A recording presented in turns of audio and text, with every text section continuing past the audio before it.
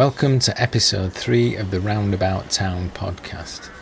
My name is Kevin Boniface and I've worked as a postman in West Yorkshire for over 25 years. Throughout this time, I've kept a journal of my experience in the hope that writing things down will somehow make them more comprehensible. I'm not sure it's worked.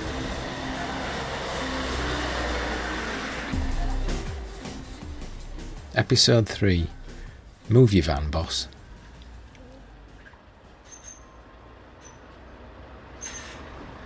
The man in the turban who feeds the pigeons next to Cashmere Stores struggles across the road with a large cardboard box. He turns it over on the grass, leaving a 2-foot birdseed pyramid. As he makes his way back, he glances disapprovingly at the 1980s new romantic man in the chunky knitted snood who is smashing the telephone against the side of the phone box where he sometimes goes to read his Dean Koontz novels when it rains. The new romantic man leaves the receiver hanging from its cord and aims a kick at it, which misses, before he staggers off down Market Street, adjusting his blue felt beret as he goes. Outside the post office, a man of about 20, wearing a black tracksuit with white trim and a bumfluff moustache, slams the door of his new silver Mercedes and swaggers over with his hands in his pockets. Without averting his eyes from the pavement, he mumbles, "Move your van, boss. There's markings in it. Do you get me?" Julie from the canteen is outside too, smoking a cigarette. She tells me that 2 people have ordered poached eggs. She says she hates making poached eggs, and the thought of having to go back inside to do it is ruining a cigarette break.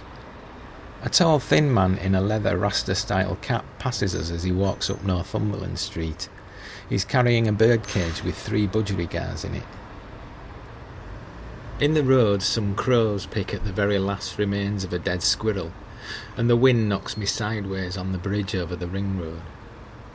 Outside the busy terraced house, a young woman wearing only a long t-shirt and heels is in a hushed discussion with a tall man in a big parka. 20 yards further up, the man with the tattooed neck stops suddenly to throw up on the pavement. The man in front of me on the bus tells me that cafe culture is wasted on him because he doesn't drink tea or coffee. He goes on to explain that he could never eat Weetabix without sugar. Behind me, the important in corduroy man is begging to differ with the woman with the bag for life. It's not. It's going to be another sodding Chinese. Why we need another sodding Chinese when there's already one at the bottom, I don't know. He then explains that he's given up drinking. The woman looks sceptical.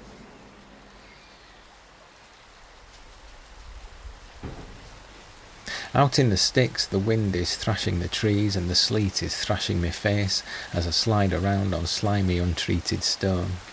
It's been wet and windy for weeks. The verges are scarred with deep, miry tracks, and streams of runoff carry tree litter and even small branches along in the gutter.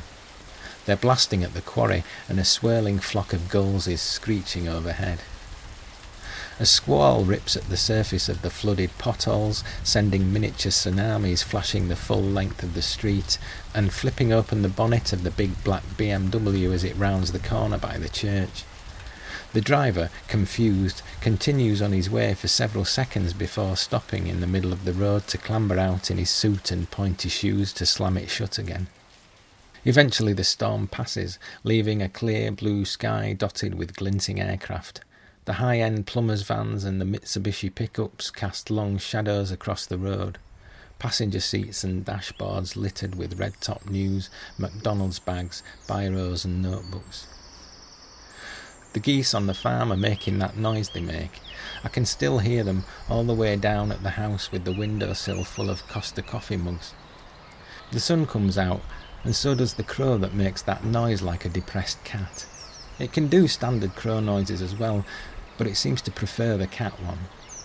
I take the next left into the golf club car park and make my way through the terminal moraine of grey saloons and into the old meat fug of the clubhouse, where 2 men in jumpers sit at Formica, attempting to drink lager via telekinesis.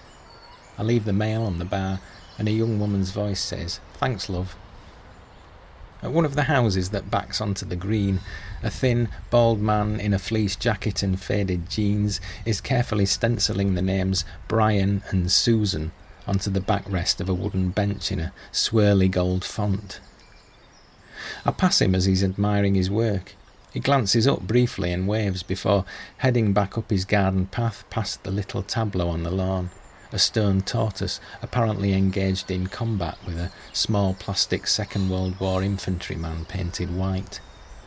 The man pops his unlit roll up on the windowsill, kicks off his boots and disappears into the conservatory behind a bookcase of faded hardback autobiography spines. Botham, Clough, Greavesy. On the bus back to town, the man in the gilet who is sitting behind me shouts into his phone, "I'm going to get off here, I'm going to go to Bar Maroc, and I'm going to stuff my big fat white face with fucking pizza." I stop in at the supermarket, where a fat man in a Spanish football shirt farts loudly by the turnips. On my way home, I follow two men up the main road. A man in his 50s in a long heavy overcoat, woolen scarf and black leather shoes, and a man in his 20s in a t-shirt, knee-length cotton shorts and sliders with no socks. Back at home, my neighbour calls round to see if I have any blue tack in the house. He says he's got a picture of a magnificent leopard and he wants to put it up on his cupboard. He asks me whether I've ever heard a cheetah purr. I say no. He has though, on the radio in Canada. This episode of Roundabout Town was written and produced by me, Kevin Boniface, at Westview Study Centre for no good reason, with original music by Kevin and Edie Boniface. Roundabout Town is published in paperback by Uniform Books. Please like and subscribe.